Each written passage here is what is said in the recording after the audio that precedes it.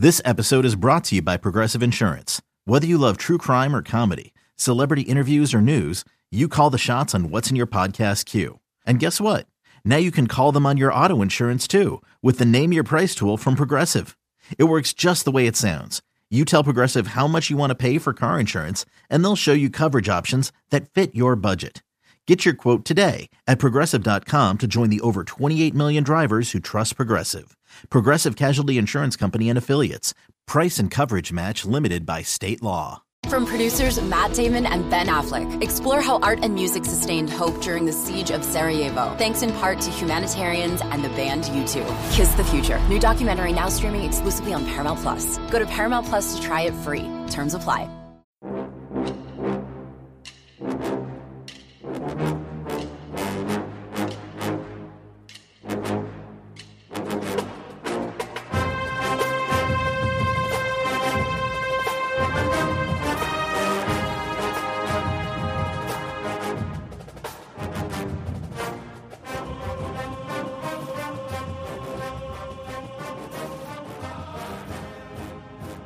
Good morning, Bucknutters. Welcome to the Bucknuts Morning Five here on Tuesday, June 13th, 2023. I am Dave Biddle. I am joined by our very special guest, Mark Neal, former station director, programming director at Wing 1410 ESPN Radio in Dayton, longtime friend of mine. He's also was the former co-host of Bucknuts Live, a show we used to do Sunday mornings. Dan Rubin and Mark Neal were the hosts of that show. Mark, welcome in, old buddy. How you doing? I'm great. Great to see you, Dave. I mean, I always joked I wasn't necessarily in the Bucknuts family, but I was a distant cousin at worst. You were a first cousin at worst. I mean, how about we'll claim you as like an adopted brother. How about that? You're a brother from another mother, as they say. So on today's show, we're going to talk a lot of stuff. Mark and I are going to get into what I like to call like the real top 10, or in this case, the real top 12.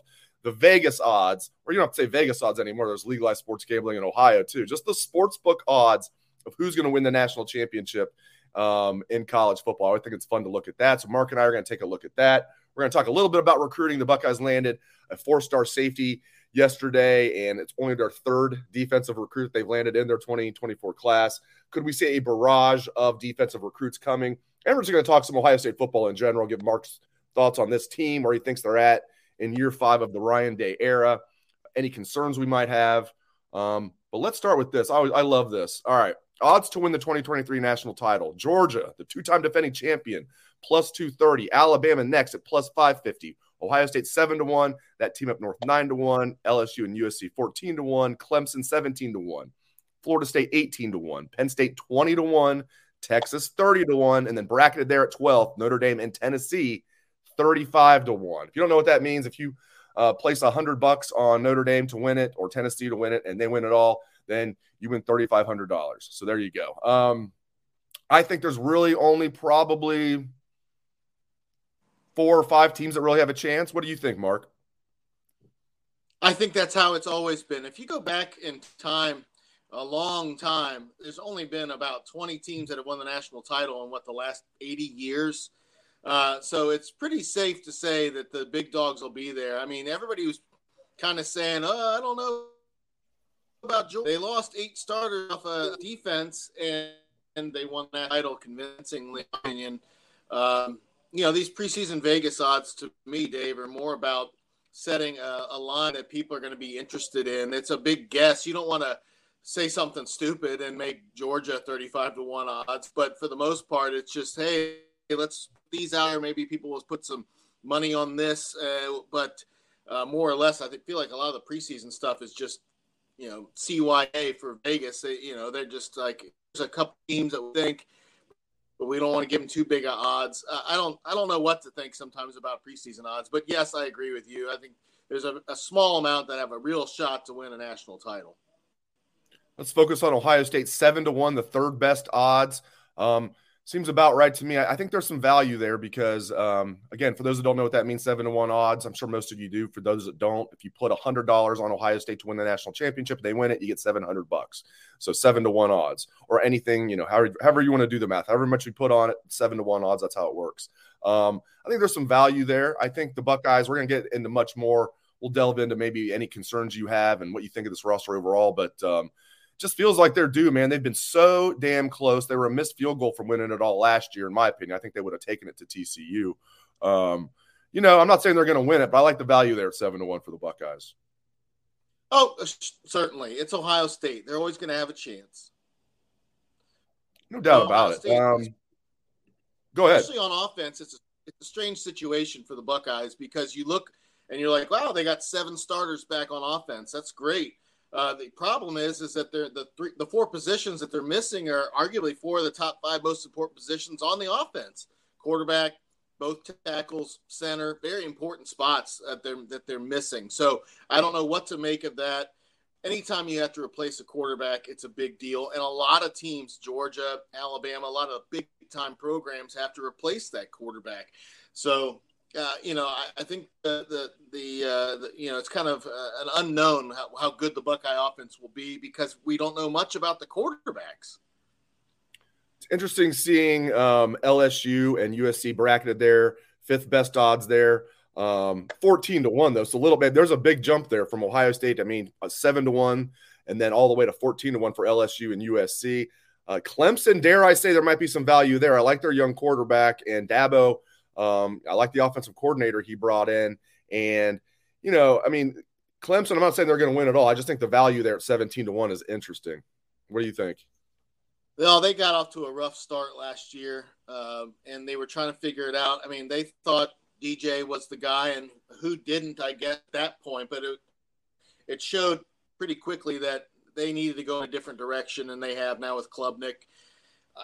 When they were winning national titles, they had this talent everywhere, especially on the defensive side. They got to replace some big guys on the defense. Murphy, some big players on the defense. But, yeah, that's a very good roster and a very manageable schedule. I'm trying to look at some of these other teams. Tennessee, the sleeping – I've been saying they're a sleeping giant. I'm not the only one. And they came alive last year. Not that they were like a national title contender, but Tennessee became a legit team again last year. I think Josh Heupel's a good coach. I'm not going to put anything on them to win the national championship. I don't think they're going to win it all, but 35-1 odds. That's interesting. Anybody pulling up the rear there interest you? Penn State has a really good roster this year. They're sitting there at 20-1. I don't believe in James Franklin, though, as a game day coach. I think he's a good motivator. I think he's a hell of a recruiter. He's put together a pretty good staff. But I think he would hold them back from winning a national title. But Penn State at 20-1, they've got a really good roster this year. Yeah, great young quarterback. I think Aller is going to be very good. 2 solid running backs. They always are able to piece together some good offensive line. They got one of the best offensive linemen in the country back on that left side. Yep. They, generally speaking, have a pretty solid defense. Now they're going to have to get over 2 big humps for them, that Michigan and Ohio State. And then once they get to the playoffs, can Penn State hang with the cream of the SEC crop or a Clemson or an USC? That remains to be seen. But yeah, for value's sake, certainly. All right, I'm going to move on. We hit that. I love looking at that. The top 10. I threw 2 extra teams in there since Ohio State's playing Notre Dame and then Tennessee was bracketed, so I threw in the top 12. You got the Vegas top 12 there, but I do want to move on and talk some recruiting. Buckeyes landed 4-star safety Jalen McClain yesterday. That was great news. They now have 14 commits in their 2024 class, Mark. They have only 3 of them are defensive recruits. It went from 2 to 3, though, in one day, so we're going the right direction here. Listen, man, I know I'm not breaking news here if you follow Bill Kurlick and all the other great recruiting guys we have like Steve Wiltfong, Mark Porter. It feels like Ohio State's on the verge of a barrage of defensive recruits over the next couple months. I'm here for it. Everybody was freaking out, and maybe rightfully so. I mean, you're sitting there with 2 defensive recruits. People are like, what's going on? But I think, and I'm curious to get your perspective on it. Like, it seems like Ryan Day recruiting on the offense is just going to be, I don't want to say easy, but a lot easier than the defense. They need to prove it. So do you think there's going to be maybe a barrage of defensive recruits coming? And where do you think, this program is at as far as defensive recruiting going into the year 5 of the Ryan Day era? Well, let's start with the second part of that question. I got roasted when I was still doing my show because I was super concerned about the defensive recruiting with Day. When Urban Meyer got here, right away, what did he do? Noah Spence, Adolphus Washington. Immediately he addressed big parts of your defense. He's like, we need to be better on the defensive line, and they scored some big-time players, all 11 positions while he was here. And I thought Day was going to be more like a Lincoln Riley type recruiter, and they've shown that. Now, Larry Johnson, I'm not going to be hyperbolic here. Day has done a great job. They brought in some great players. I think Larry Johnson has helped smooth a lot of that over by being able to get JTT, of course, having Jack Sawyer be from the area, having Zach Harrison be from the area. They got in some big-time recruits like Teron Vincent, although he didn't end up playing like a five-star, kind of as you mentioned on this show yesterday. I think Larry Johnson has really helped smooth over some of the recruiting issues. The back seven has been touch and go at times. It's looked good in terms of some of the recruits. Liam Eichenberg, I don't know that they ever expected him to be this good. He's very good. Same with Steele Chambers. He was brought in kind of as you're better at this than I am. Was he really brought in more as a running back than a linebacker? Yeah. And he's very good. He was brought in as a running so back. They've had to piecemeal it together at those positions, just like they did when Urban first got here, moving Zach Boren over to middle, things like that. But there's no Ryan Shazier next to him. There's no, big-time five-star Wade Okuda type guys in the secondary. Ryan Day is very focused on the offense. I don't want this to turn into a shootout type thing. I don't know that it ever will at Ohio State. But to me, I love Ryan Day. So I'm not trying to get beat up by Buckeye fans. But his ability to land them and figure that out on the defensive side is where he really differentiates from Urban in terms of as a recruiter. Very good points. And I think that is why he made the error of bringing Kerry Combs in as defensive coordinator, because he knew, and Kerry did deliver.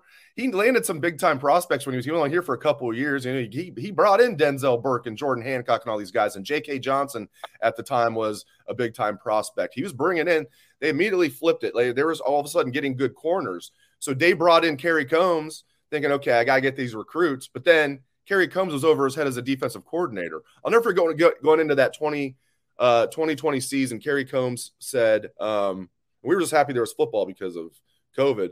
But we're sitting there, and he tells us, I'm not really much of an X's and O's guy. I'm not really like a tactician, And he was saying Matt Barnes is really that for us. I'm sitting there thinking, you're the defensive coordinator. You should be a tactician. You should be an X's and O's guy if you're the – he's making the point that he's more of like motivator, and like he's basically saying whatever all the fans said. It's like he's like good at being a position coach, but was completely over his head as a defensive coordinator. But my point is, Mark, I think that's probably why Ryan Day was overcorrecting, because you were totally right. Anybody who gave you flack is now eating their words, because that has been the concern. Have they recruited terribly on defense? No, but that's not what you were saying. You were saying Urban came in here and was recruiting lights out defensively and offensively, whereas Day's recruiting lights out offensively, maybe even better than Urban was, but there's been a hit defensively. But I am optimistic that this 2024 class, we're going to see a good amount. I'm going to say like 6 defensive recruits over the next 2 months. Maybe I'm being conservative there.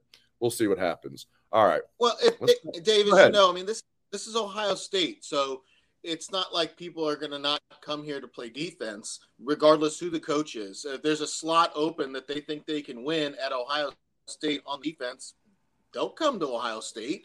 So I don't see them just falling off the map and ever becoming some team that gives up 40-plus points a week. I don't see that being the norm. But they're not going to be the same defensive team to me as they were certainly under Meyer or Tressel. Yeah, I mean, hopefully they can kind of get there. I was very optimistic about Jim Knowles, and I still believe in him. I think we've got to acknowledge the fact that the talent on defense last year was not as good as I thought it was. If you told me last year at this time they were going to have one defensive player drafted, and they would have guys go early to not get drafted, not to pick on Ronnie Hickman, but like – I don't think his stock would have risen by coming back. He's not going to get bigger. He's an undersized safety who's probably better in the box than he is as a free safety, which also hurts it. It's not like he's like a ball hawk, but that's just an example. Zach Harrison was the only player drafted off the defense, and he was a 3rd-round pick. Mark, I don't think I've ever seen that at Ohio State. Even going back, like when I was a fan, like a little kid, the early Cooper years, they were dreadful defensively. But they'd always have like a Steve Tovar that would be, like a decent draft pick or some guy that you didn't even think was going to be like a first-round pick that would be a first-round pick. I don't remember an Ohio State defense having one draft pick in the entire draft and it was a third-rounder. So the talent wasn't as good as what I wanted last year, but there's no excuses this year. No excuses. The talent is there this year, and they're juniors. That's where the crux of it is. Tuimoloau and those guys. So we'll see about Jim Knowles if he can turn it around this year. That leads me to my next thing, Mark. So let's get into this team. I want to get your thoughts on this roster, just your general thoughts heading into Ryan Day's 5th year. Jim Knowles, as I mentioned. Do you have any major concerns? Is it the defense? Is it the offensive line? Just break down your thoughts on this Ohio State 2023 team. I'm more concerned about the quarterback position because I think that this team defensively will be good enough in Big Ten play to get things done in that respect. You look at the skill stuff, Dave. It's kind of amazing in today's world with transfers and going pro early and just graduation in general. What receiver had the most yards that's not back this season is Jackson Smith and Jigba. Basically, anybody that ran the ball is back. So just a plethora of skill talent around whoever is the quarterback, which I'm sure will be Kyle McCord. But we just don't know much about him. We didn't know much about CJ 2 years ago either. But at the same time, he's got all the benefits of all this talent around him. Now, you're missing your tackles and your center. That's huge. I think they've good job to fill those holes. We'll find out. Only time will tell. You don't replace a Paris Johnson. So we'll see how that works. DeJuan Jones was a great right tackle in college. So and Whippler, nice player in the middle. Those are big time holes. But whoever this quarterback is has got plenty to work with around him. So to me, a huge X factor certainly is how effective is that quarterback. Offensive line's my concern. That's my biggest concern. It is. I don't think they're going to be bad, and I believe in Justin Fry and the talent's there. I keep saying this. I just need to see it first. I'm not sounding alarms, but if I had to pick my biggest concern, it's the offensive line. And it's not a massive concern. If we're saying 1, you're not concerned at all. In fact, it's elite, like wide receivers, that's a 1. 10 is you are setting off alarms. I'm at about a 6 for the offensive line. But I'm confident that maybe that can get down to like a 4 or a 3. And if they can just be good, Mark, on the offensive line, I think this team's going to be dangerous if whoever wins that starting quarterback job is going to be a good starting quarterback. And I believe whoever wins that job will be a good starting quarterback, whether it's Kyle McCord or Devin Brown, especially playing in this offense, these wide receivers, Ryan Day as your quarterback's coach. Well, Corey Dennis is a quarterback's coach, but Ryan Day, the maestro, the head coach. I still believe he's going to be the offensive coordinator. We'll see. I don't know how much he's going to turn over to Brian Hartline. What do you think about that? I'm curious to get your take on that. Do you think Ryan Day is going to turn over play calling duties to Brian Hartline? Because I'm not buying that.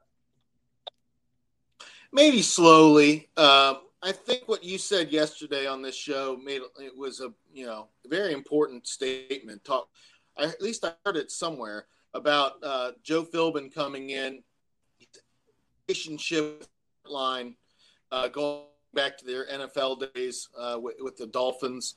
I think Philbin will be a person that will help kind of guide Hartline when Day can't, to help groom him and help him be more of an offensive coordinator. Ryan Day, when push comes to shove, will be making the calls. I mean, that's like Urban.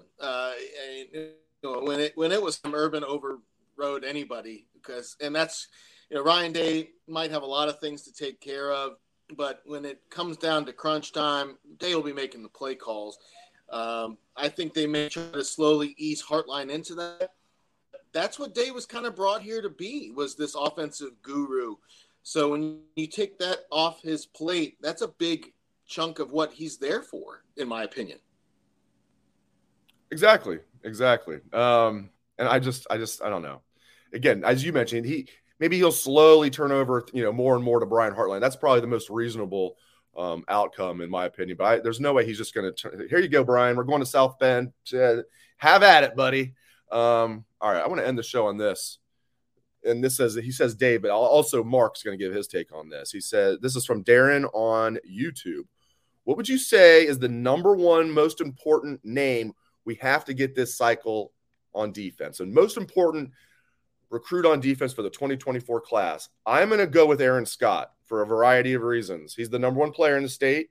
He's a corner. It's an Ohio State-Michigan battle. For all those reasons, I mean, they need corners, and he's the number one player in the state. He's from Springfield, place Mark and I know well, being Mark's originally from Fairborn. I'm originally from Beaver Creek, so we grew up playing against Springfield teams. This kid lives right about half hour down the road from me right now. Can't lose the number one player in the state. You can't lose him to Michigan. So I'm going to go with, even though there's a lot of guys that I thought about, to me, it's Aaron Scott. What do you think, Mark? I think that there's something to that, Dave. There's a lot of good corners right now, for whatever the reason, in the state of Ohio. Interestingly enough, there's a lot of good defensive backs, and Ohio State needs as much of them as they can get.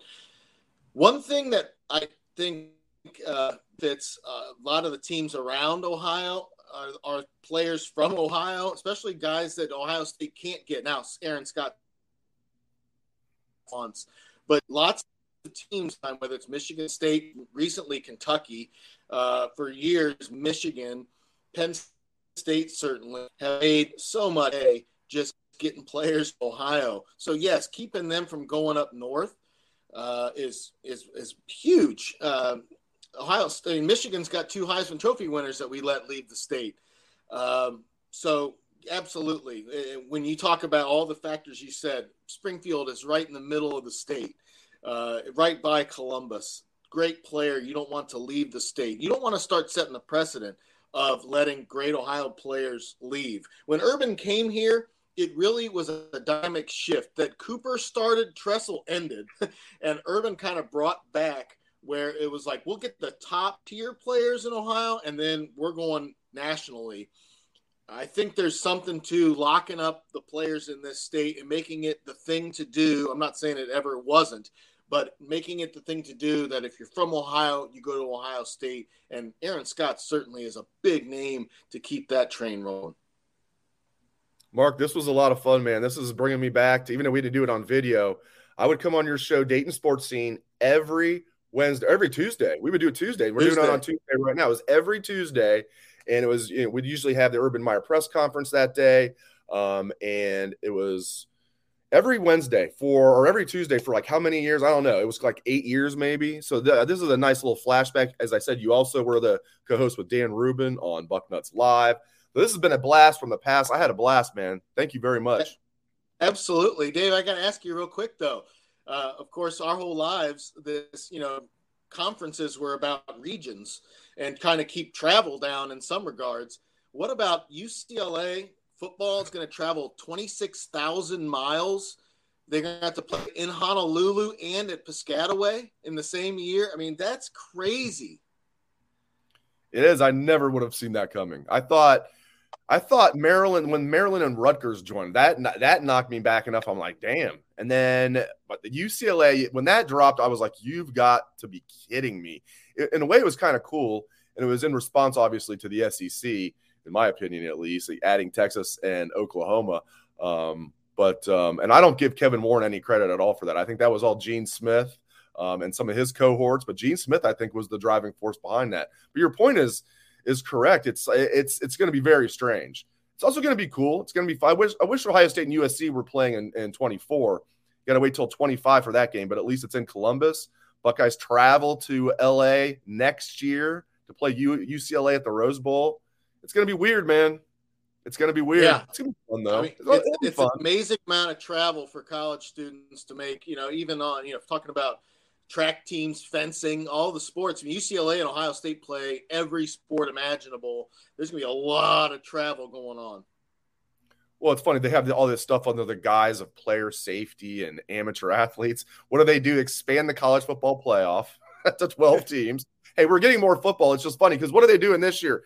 They're eliminating the long time rule where after a first down, they stop the clock, except the last 2 minutes of each half.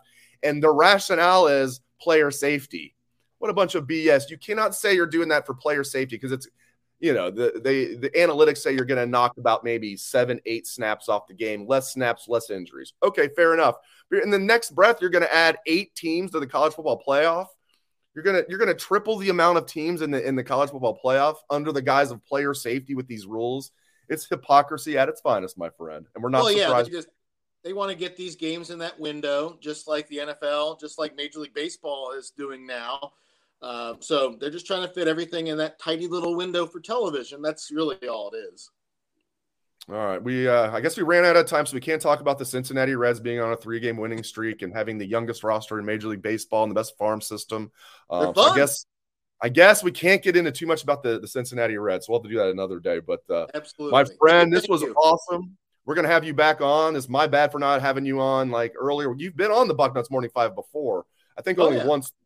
So we'll have to have you on more often. And great stuff, man. Great catching up with you. Thank you to Mark Neal. Thank you to all of our listeners. Thanks you to our live audience and your questions. Thanks to Mark. Thanks to all of you. We appreciate it very much. If you like the show, like, subscribe, give us a 5-star review, depending on what platform you are watching or listening on. All that stuff really helps. YouTube, hit that subscribe button. That helps a lot. All right, guys. Appreciate it very much. Hope everyone has a great rest of your day.